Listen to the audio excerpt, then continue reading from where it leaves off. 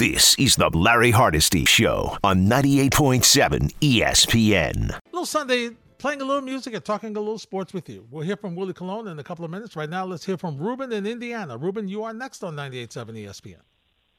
Hey, how you doing? No, so I was just listening to you talking about the Yankees. Mm-hmm.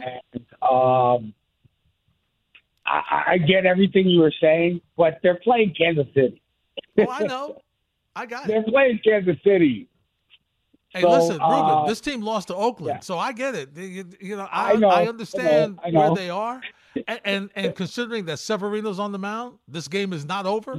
But the thing that just jumped out at me was, and I'm sorry, I didn't mean to pick on him, but just watching Stanton, I'm like, are you really going to send him home? What are you doing? That's funny. That's super funny. Yeah, I know. I get you. I just wanted to chime in on that real quick. Because I'm a super Yankee fan from like the 70s. Okay. When Thurman Munson was the catcher. I'm an old school guy. Okay. And I actually called in a couple of days ago, and I was like, if George Steinbrenner was alive, Aaron Boone would be gone. Well, you know what? I don't know, Ruben, and it's an interesting thought, and thanks for the phone call and checking in from Indiana. I don't know that Boone would have been hired because, he wasn't a former Yankee, and he didn't have a lot of experience. Well, he was a former Yankee. I take that back. But he didn't have a lot of experience, and, I don't know what but you know what? It's so different now. Yeah, and I understand Yankee fans having that thought process of, if George were here, if George did this, if George were around, this wouldn't be like this and that wouldn't be like that. I don't know that George could operate the same way that he did back then. Does that make sense, fans? Okay, I don't know that he would have. It's an interesting thought. We'll talk about that in a couple of minutes. Right now, let's welcome in my good friend. Had the pleasure of covering him in his last couple of years, playing football with the New York Jets, watching him on SNY, worked with him on this station, and he's done a couple of other stations. And there's some guys that are going to go into broadcasting. He's one of them. It's the pride of Cardinal Hayes High School. He is Willie Colon. He joins us next here on 98.7 ESPN. Hey, Willie, how are you? Hey, what's going on, Larry? How's everything? All is well, brother. Just hanging in there. I hear you. Willie, let's talk about the offensive line of the Jets. How about that? Right. Yeah. As if nobody else is talking about the offensive line of the Jets, right? Right. When you on the outside, having played the position and looking at it from the outside looking in, what are the things you're looking for from this offensive line this season? Well, listen. I mean, it's no secret that last year when this team was sitting at 5-4, 5-3, the decline of not being able to kind of win games late down the stretch and not even being able to score a touchdown, with three games left in the season, it came down to the offensive line. They got old fast with George Fenton and Brown, and who I have a lot of respect for, but they needed that offensive line to step it up, and then they just struggled, especially with the loss of Elijah Vera Tucker last year due to ACL. And so when you look at this ball club, man, this is an outfit that has all the bells and whistles, but it all comes down to that offensive line play. If they're able to flat out come out and establish their presence with a Mekhi Becton who looks exceptionally great. I love all the pictures, and he's gone viral. He looks amazing. You got Big Dwayne Brown. I love the addition of Joe Tippin at center. Elijah Vera Tucker's there. Thomason's there. So that five has played enough football and done enough good things individually. Now, can they do it together with a stud quarterback in Aaron Rodgers? If they keep 8 upright, sky's the limit for that offense. What makes a good offensive line, Willie? What's the ability to communicate? A lot is talked about chemistry, but chemistry only happens when you get on the field and you play a lot together and you're able to communicate. And sometimes, we've talked about this in private. We only have 10 seconds to get one message across 5 guys, right? And so that chemistry and that communication is going to take time with those guys collectively staying on the field together. Now, if you have Mekhi Becton, who obviously has been through his woes, but if he's able to just get settled in, especially at that right tackle position because he played left tackle, if he starts kind of honing in and doing, kind of getting his mojo together, man, and they're able to communicate and they're able to stay together and really be able to kind of build that cohesiveness, the strength is going to come from their communication and trusting 8 and being able to trust them. And then once that comes interchangeable, man, that's when you know you're cooking with something good. What's the difference between left tackle and right tackle? Obviously, it's the premium spot, left tackle.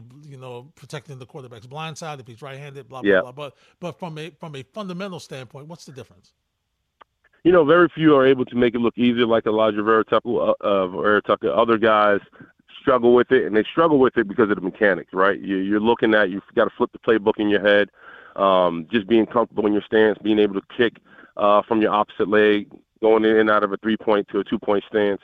A lot of it is just body mechanics. And, there's no secret, you're going against the best edge rushers coming off the left side. Well, now the league has kind of shifted that. Now they're putting some of the best edge rushers going on off the right side, a la T.J. Watt.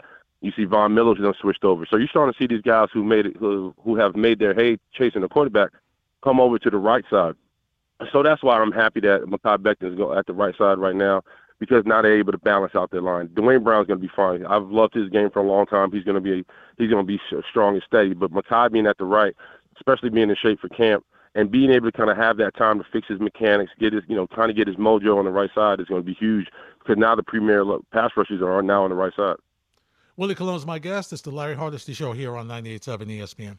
Willie, let's talk about confidence, okay? Let's talk about the confidence of Elijah Vera Tucker, understanding that, okay, this is Mekhi Becton on my side over here. I got to depend on him on certain things. He depends on me. But let's be honest, Willie, Mekhi's availability has not been great. So how does that change with the working if he is now, hopefully he'll play the whole season, but if he has to be out, and who that next person is, how important is building that confidence and that communication and that, cadence together with that new person? Well, the backup is my Max Mitchell, who I love, who actually was thrown in there last year, who did a fantastic job. His grittiness, his toughness. I watched him in college. My offensive right guard, and when my days with the Steelers, Darnell Stapleton was actually his O-line coach. So I got to know the big fella pretty well, and he's as humble and blue collar as it get, and he's gritty. I thought he was a no-brainer to start out right tackle if Mekhi Becton wasn't going to be able to go for whatever reason. But with the big fella being in front of him, man, now they have solidified legit depth. And I think Elijah, it's only up to him to just do him. I think those two big fellas, if Mekhi Becton's not able to get out or if he's not able to stay healthy, they have a plug-and-play guy in Max who knows the position, who's hungry, who wants to get back out there, because obviously he dealt with some injuries as well. If he's able to get back out there in that starting right tackle position, I don't think they're going to skip a beat, because I trust him that much. And it's a matter of to me, honestly, it's a matter of Mekhi Becton really continue to prove his worth on that right side, because Max is fantastic, man. And you tell him he got better once his confidence starting to build through all the games he was able to play. So if I'm Mekhi, as great as he looks, I would feel some pressure from behind me, and that's going to be Max Mitchell applying that pressure. You played with a veteran quarterback who won some Super Bowls in Ben Roethlisberger, all right? Yeah. How easy for you on an offensive line is that when you have a veteran back there who can pick out, the coverages on his own, who is not going to hold the football a lot longer than maybe some of the young quarterbacks are? What does that do for you as an offensive lineman? Well, Aaron does have the ability to get the ball out of his hand, but he does improvise a lot too. There's a lot of times where if you watch a lot of Green Bay Packer football, he'll sit back there and hold the ball, just waiting for the bomb to open up. And he's somewhat of a magician as well. He can scramble out of the pocket. He can do some wacky things, a la like Patrick Mahomes, or what Patrick Mahomes kind of they mimic each other in that regard. But he's a guy that you just got to keep upright. He knows where the blitz is coming. He's very aware of what needs to be happening from his receivers on the field. It's just a matter of him giving him time if he does seem to sit back there and kind of hold the ball. But for the most part, you're going to get a guy who's been there, done that, who knows what it means to play at a high level and win football games. And I'm a firm believer. Aaron Rodgers is hungry. He's not coming into New York just to be a media darling or kind of, be the face of New York. I think all that comes with the position. But I think he's very well aware that a lot of people want to see him fail after leaving Green Bay, and in the fashion in which he left. And maybe there was communication or miscommunication, whatever happened, whatever his departure was, I think he's motivated to come in New York and get it done. I don't think he's in the mindset of this is a vacation, or he's just kind of just wants to see his career kind of go off into the sunset. I think he is just as hungry, just as ready as he was, if he was, reporting to Green Bay camp. So I'm motivated to see that dog come out of him, because I think it's definitely in there. Willie, a lot of conversation around the National Football League about the worth of running backs. As an offensive lineman, how important is the run game to your offense? It's everything. For me, the running back is pretty much an extension of the center, right? Because, a lot of times if you're looking at protections, the center is calling out who the offensive line has to slide to and have to be aware with. Now it's the center, it's the quarterback and running back identify the other running backs or somebody else in the box. So a running back is huge. And then, you talk about Saquon Barkley, a guy who I have a lot of respect for. His extension to be able to block in the run game, finish behind his pads, be a home run back, being a weapon out of the backfield, being somebody who's a leader in the locker room, a face of the franchise. Like all those things matter, man, especially when you have a quarterback. And I talked about this on my morning show. It's so we're in this kind of quarterback world, and rightfully so. It's a passing game now. It's not like how I started the league where it was ground and pound, play behind your defense.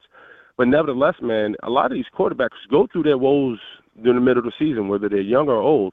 And what you have is, man, you got to be able to lean on the running back to kind of help that quarterback out, because it can't all be on the quarterback. I valid the Jets, 75% of that offense goes to the quarterback. But if, for whatever reason, if Aaron Rodgers gets dinged or if he gets hurt, they're going to have to rely on a Breece Hall to kind of win them some games. They're going to have to rely on that offensive line to win them some games. They're going to have to rely on that defense to kind of push through and win some games. That's just the nature of the NFL. So I don't understand the devaluing of the running back. I understand what the market is. I understand that, once Zeke got the bag at $15 million and he didn't have the breakout year they expected, and they saw the what Tony Pollard was able to do at a lower price, it kind of hurt the market. But nevertheless, man, the running back must be valued. And I have a lot of respect for a lot of those guys who just grind it out, especially late in the season. Once it comes apple picking season, you're going to start running the ball, right? That's the bottom line. You're going to start leaning on the big uglies up front, and you're going to start running the ball, and that opens up the offense. And there's a lot to be said. I know a lot of people have a million opinions about it, but for me, there's only one opinion: is to pay the running back.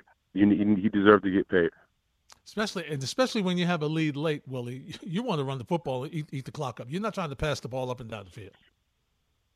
No, I mean, like the way the NFL is set up right now, I mean, it's all about the long ball, so to speak. And I know I'm talking football here, but it's all about being able to get the football down the field in big chunks. But sometimes, having a run game to kind of neutralize the clock, to give your defense a rest, to even having a guy who, for Christ's sakes, one of the things I love about Derrick Henry is if you watch him from the first quarter to the fourth quarter, all those guys are gun-ho to tackle him in the first quarter, right? But what happens in the fourth quarter? A lot of guys get gator arms, right? They don't want to tackle that 6'3", 255-pound running back coming downhill who's looking for contact. And there's matrix to even show, because of the type of back he is, how many missed tackles happen in the second half of that game, because he wears on them, he leans on them. And that's just motivation. And I know for offensive linemen, when like, hey, man, we got 8 minutes left in this, 6, 7, 8 minutes left in this game, we're going to hand it off to the big fella, and we're going to start eating through people's chests. That's the confidence, man. That's called the moxie about you. And once you lose that from the offensive side, man, you put yourself in a world of hurt. There's no question. Willie Colon is my guest. Willie, what do you see from this Jet defense this year? They made some strides last year. There's no question about it. They re-signed Quentin Williams, which is something that they had to do, was a priority. What do you see from this team this year, and how do they improve to meet the, what many consider a Super Bowl defense? How did they meet that challenge? Well, I'm excited. I know what Quentin Williams is going to bring to the table, and obviously they got a hell of a secondary in Sauce Gardner and DJ Reed. I thought losing Marcus Joyner it may hurt him a little bit. We'll see what happens in the safety position. But overall, man, losing Chuck Clark, I thought was a big blow. Obviously, he went down with an ACL. He was a free agent who they picked up out of Baltimore.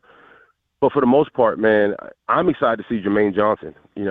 They needed edge pressure. A lot of their pressure came up the middle, and that's because of Quentin Williams. When he got hurt, there was a big dip in their ability to get after the quarterback. Now, you got Michael Clemens, you got Jermaine Johnson. I want to see them guys start to come into their own and really have an immediate impact. Not something where we have to wait 2 or 3 games to get a sack.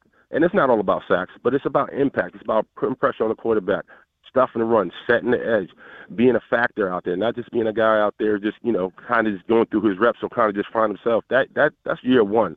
We're going into year 2, possibly 3 with some of these guys.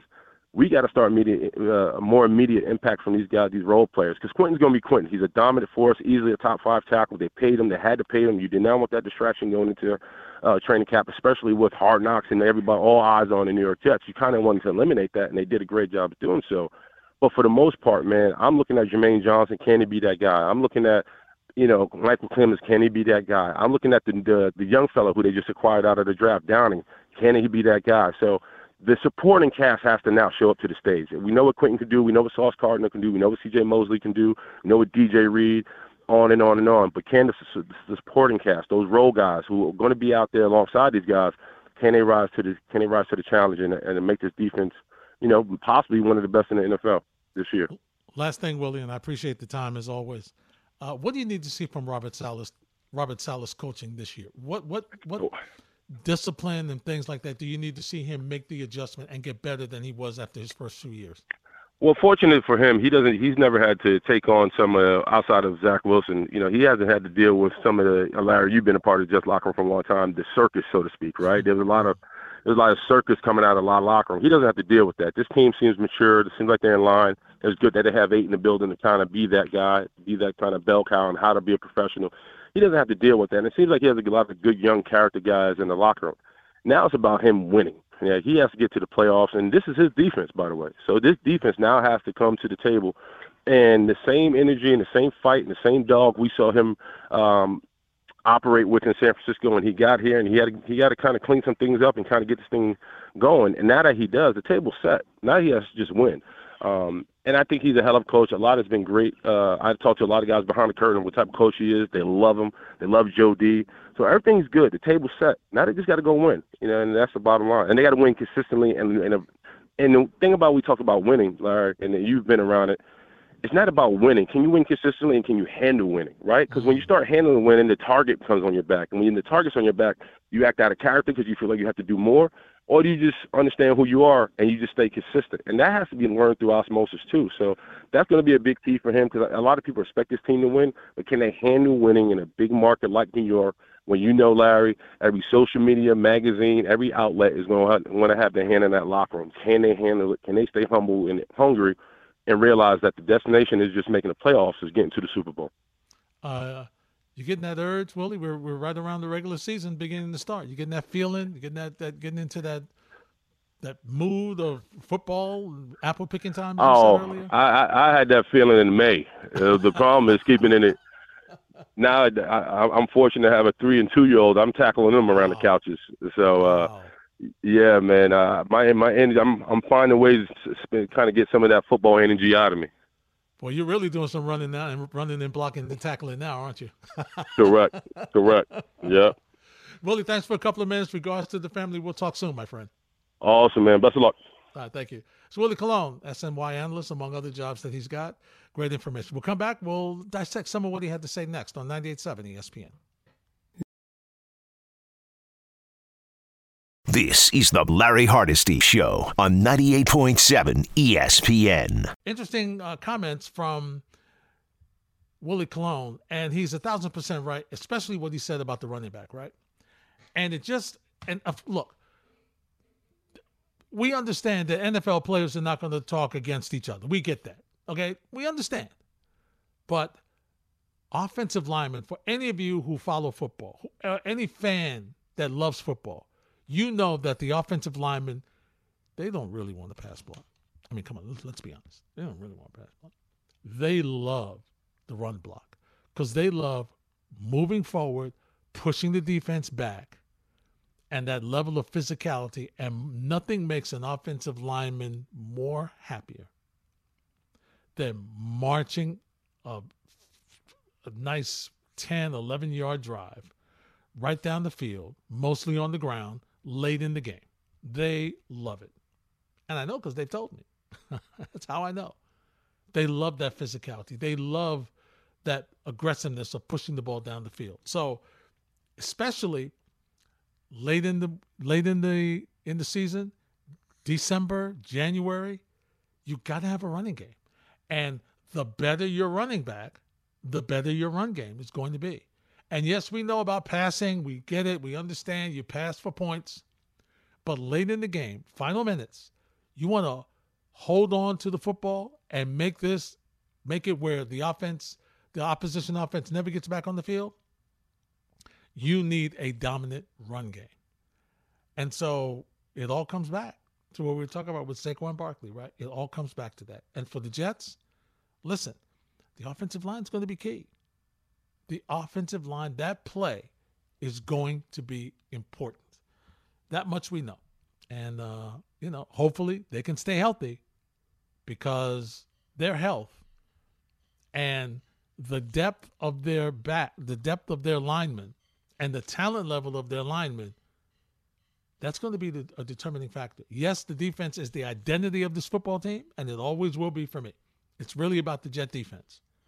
But the offense can really be helped if the offensive line does their job and keeps Aaron Rodgers upright, and the running backs, a couple of holes that the running backs can take advantage of. When we return, Alex Rodriguez made some interesting thoughts about the New York Yankees. We'll hear what he had to say on the Michael Kay Show last week. That's next. You're listening to the Larry Hardesty Show on 98.7 ESPN. This is the Larry Hardesty Show on 98.7 ESPN. Something just happened at Yankee Stadium, and it was so funny that the Yankee players turned their backs on him like they didn't know what it was. Anthony Rizzo, the home run drought is over.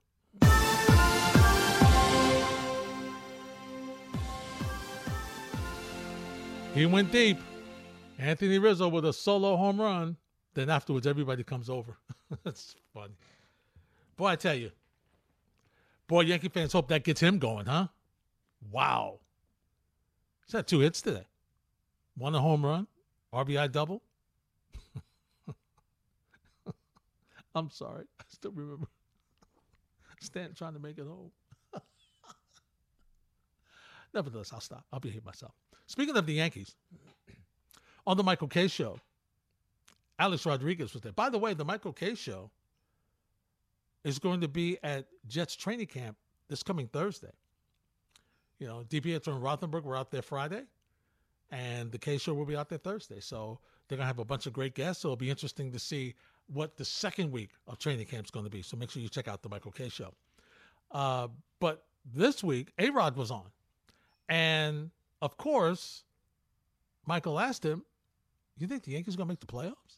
Definitely. I think they will be in the playoffs. You know, there's too much talent in that clubhouse. I think it's just a philosophy thing. Look, I think Aaron Boone gets way too much of a hard time. I think with what the cards has been dealt, I think he's very limited on what he can do. You have a very stagnant roster, which presents challenges. And I think, look, about a decade and a half, the Yankees decided to go 100% analytics, something they haven't done for the past century. In that past century, they won 26 championships and won in 2009. And I think sometimes that's too much. I think you have teams, or the analytics team is not doing their job, right? But you have a great blend with Atlanta Braves, where they have a great leader in Alex Anthopoulos.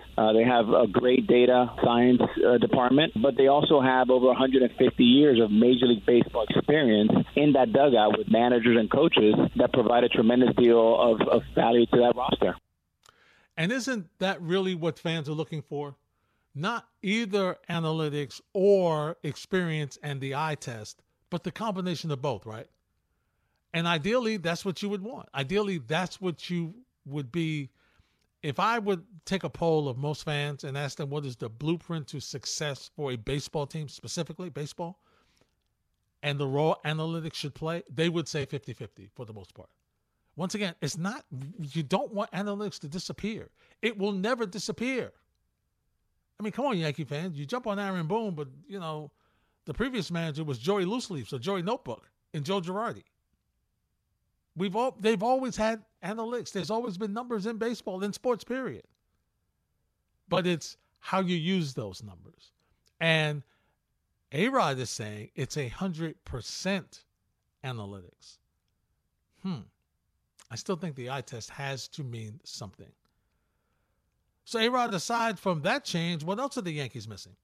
I actually think that the Yankees miss, where are the old legends? Where's Reggie Jackson? Why is he wearing another uniform? I know that in '09 we struggled, Michael, and I think I told you the story. I haven't told Don, but we were struggling. We lost probably 7 out of 10. It was Reggie Jackson that brought us to dinner, both Derek Jeter and I. He made us laugh for a couple of hours, and then we got going the next day. But you need guys like Reggie. We had Lee Mazzilli, Roy White, Willie Randolph. I mean, these guys brought so much value. When we're struggling, we're not going to go to a scientist or data analytics and look for more data. This is a hard game, and it'll bring you to your knees. We had the luxury that George Steinbrenner always had these legends around for us to learn how to win from them, because we're ultimately an extension of the great players, not great front offices, but great players. And the last thing I will say, you can have the greatest data analytics team in the world. You can bunch 30 of them. I'll take Gene Michael every time over those 30. I would take Pat Riley, Jerry West. You cannot replace experience at the major league level, no matter how much they try to change the game. And he's right. But it's a mixture. It's the combination of both. And that's the best way to get it done. Although, A-Rod, are you sure you really like analytics?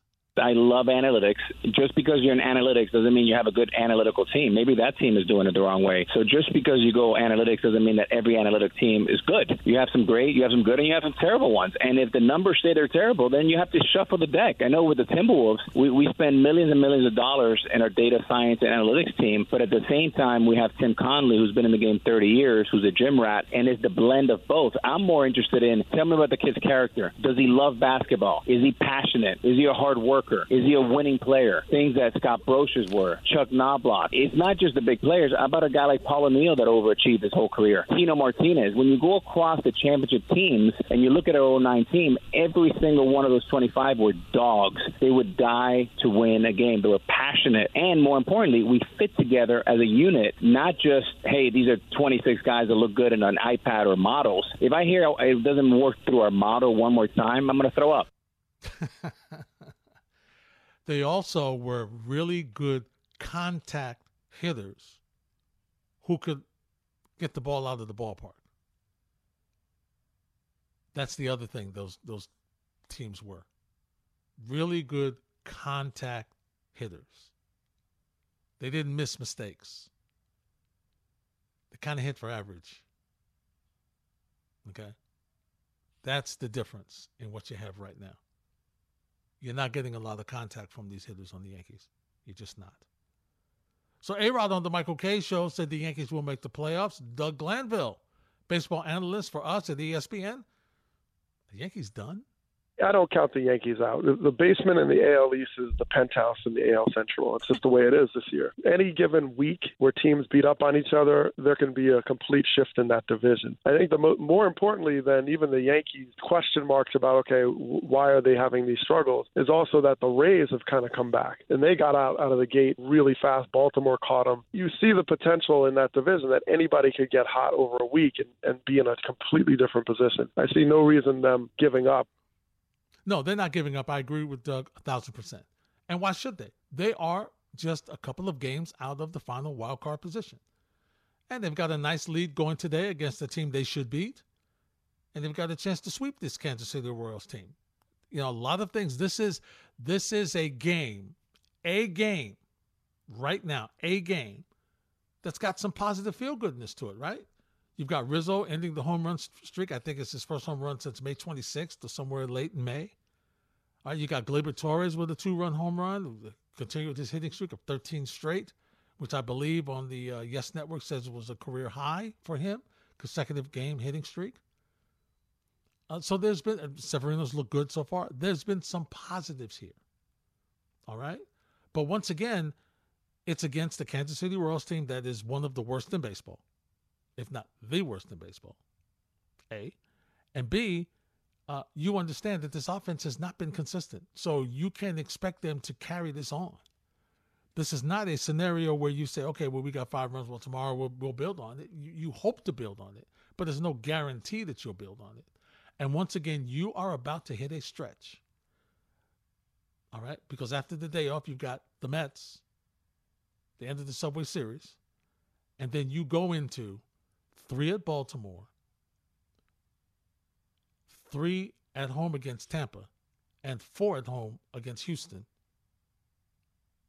That's a big part. That's going to determine if you can do well in that set, you could make a major move towards that wild card spot, that final wild card spot. If you can have a really good couple of weeks where the pitching comes together, okay, Kansas City's now on the board, where the pitching comes together, solo home run from Perez, and the hitting comes, gives you a little something, okay, that could build you. So Loaizaga pitching to Aaron Judge, he's about ready to be added. That's going to add some depth to your bullpen, which is start to leak a little bit because the guys have worked a lot. So this is a very important stretch for this team. If Rizzo can get hot for you, a lot of ifs. If Gleyber can stay hot, if Stan can stay in the lineup, you could make some moves here. And you still have to do something at the deadline. You need to solidify left field. It can't continue to be left field by committee. It just can't. Something has got to be done in the outfield for you to make a push towards getting to the postseason and lengthening that lineup. Whether Judge returns immediately, later, or not. More of the Larry Hardesty Show next on 98.7 ESPN. This is the Larry Hardesty Show on 98.7 ESPN.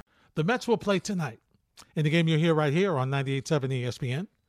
Mets and the Red Sox. Mets going for the series in this one. Of course, also K-Rod on ESPN 2. And Don LaGreca among the list of guests who will be on tonight. So that's going to be a lot of fun. And the Mets are in an interesting position. And we finished the show where we started the show, right? And they're in an interesting position because Billy Epler, Steve Cohen, and company have a decision to make. And the decision is, what exactly are we going to do with this trade deadline? Now, they might have been skewed a little bit because going into the All-Star break, the team won 6 straight. Then they lost 2. And then coming out, they lost 2. And they've been up and down, which is really the way they've been all season. So what will they do at the trade deadline? Well, Max Scherzer and Justin Verlander and David Robertson, for me, are probably 3 players who happen to be pitchers that teams are going to be interested in if indeed the Mets are going to be sellers. Now, Buster Olney has said that the Mets are going to be measured sellers. So they're not going to be wholesale changes, but they're going to be maybe, some moves that they can make where they get back some minor league talent to build that roster, which is something that Steve Cohen has made it clear that he wants to do with this team. So after a tough performance by Max Scherzer last night, a performance where he gave up 4 home runs, he was asked about trade rumors. Just not commenting on the trades. I'm just not. I'm here to win with the Mets. Nothing else. There's no reason it's clickbait. Okay. So he's saying, listen, you're just trying to make stories about it. I don't want to talk about trade rumors.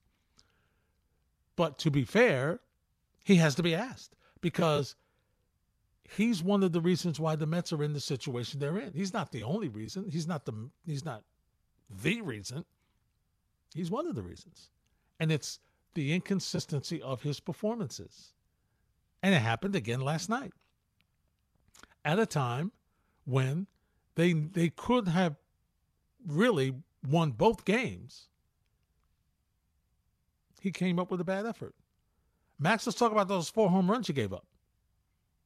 Well, it's just execution. Like I said, 2 of the Castles homers, I got to execute better. I absolutely have to execute better. I got to get to those up and in quadrants better. That's easy to diagnose. Like I said, the Chang home run, was a bad. It's just part of the game this year. Like, you can't check out of a pitch. So that one doesn't bug me, and same thing on Duran. Like, that's not a. Obviously, you got good wood to it. I'd like to get it lower, obviously.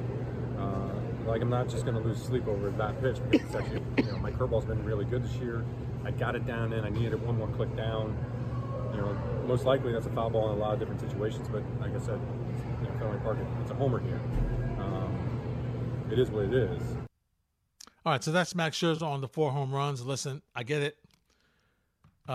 It's been just that kind of year for him, right? It's been inconsistent. It's been location. It's been slider is not working the way it should. There's been a number of different things that has really caused Max Scherzer not to be the player and the pitcher that we've expected and have seen from him.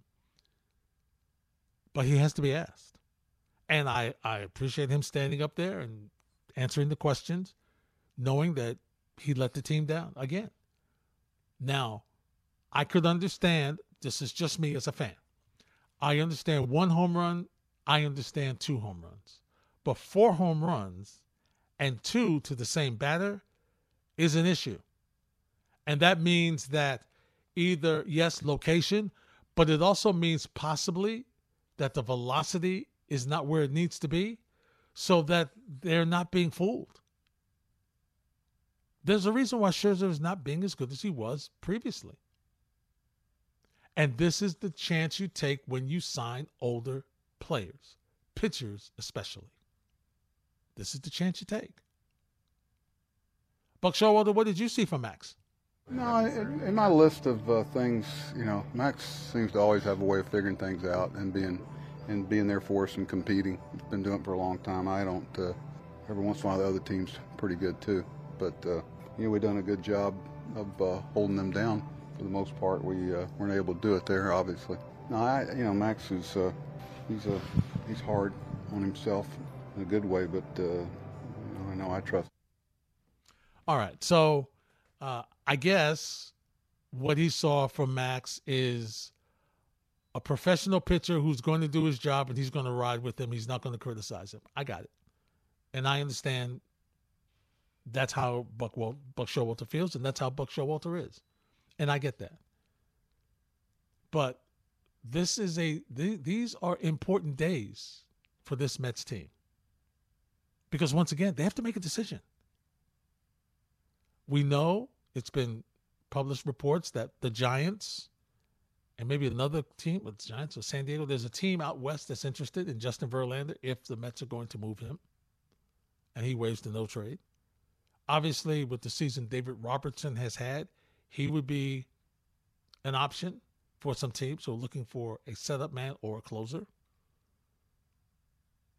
And there's a couple of everyday players that they can possibly move and get some really good, talented minor league prospects to help build up the division. But I also think that this is also a time for the Mets to look at the young players they have in their system. Brett Baty has played well. His offense has been good. Defense has had some issues, and he'll get better. You got to play to get better. Francisco Alvarez really has been one of the positives of this season. In the season of struggles and disappointments, he has not been that. He has been a bright, shining star for this team. His ability to hit, his ability to hit the long ball, and his ability to call games and defend reasonably well, I think really well, at the catching position has been heaven for this team. There have been some disappointments. And for me, Brandon Nimmo has been the most consistent player on this team, and it's not even close. Yes, Lindor has showed you some things. Yes, Pete Alonso has showed you some things. Tommy Pham has been really good since June. One of the bright spots of that team when they were just awful in June. But now Pham is hurt. Guillaume is hurt. And so you wonder what's going to happen at this time where, again, they have to make a decision. Are we going to buy or are we going to sell? Currently, before their game tonight against the Boston Red Sox, the Mets are 6 games under 500.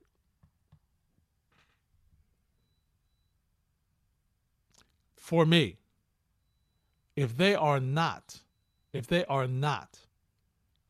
a 500 team in or around the break, the trade deadline, I'm sorry, what are we doing? What are we doing? Tonight, Carlos Carrasco's on the mound. In 65 and 2/3 innings, he's allowed 66 hits, 48 strikeouts, and walked 29. He's given up 13 home runs. And it's really the same for this Met team. You can gauge what's going to happen with this squad based on the starting pitching. Now, Kodai Senga has been great. He's been another bright spot on this team, especially of late. Past, I'd say, month, he's been outstanding. Outstanding. But the Achilles heel of this team, pitching-wise, has been starters not giving length. Carrasco, in his last appearance, didn't go 5. He went 4 in the third. More pressure on the bullpen. Will he do better tonight? And he's playing in the stadium that, and you heard Max Scherzer talk about it, it's weird. It's weirdly constructed. So it's hitter friendly. It's hitter friendly. Can Carrasco keep this Red Sox team off balance enough offensively? I mean, they're 5 games over 500. Okay. Can he keep them off base a little bit so that he can allow the Mets offense to possibly score some runs? I mean, they have scored some runs in this series. So that's been good for them. That's going to be the question tonight. Will they be able to get some scoring and get out of this series by winning the series? You'll hear it here on 98.7 ESPN. That wraps up this edition of the Larry Hardesty Show. We thank you as always for joining us. Special thanks to Willie Colon for stopping by. Tom, Julian, thank you very much. The conversation continues right here on 98.7 ESPN.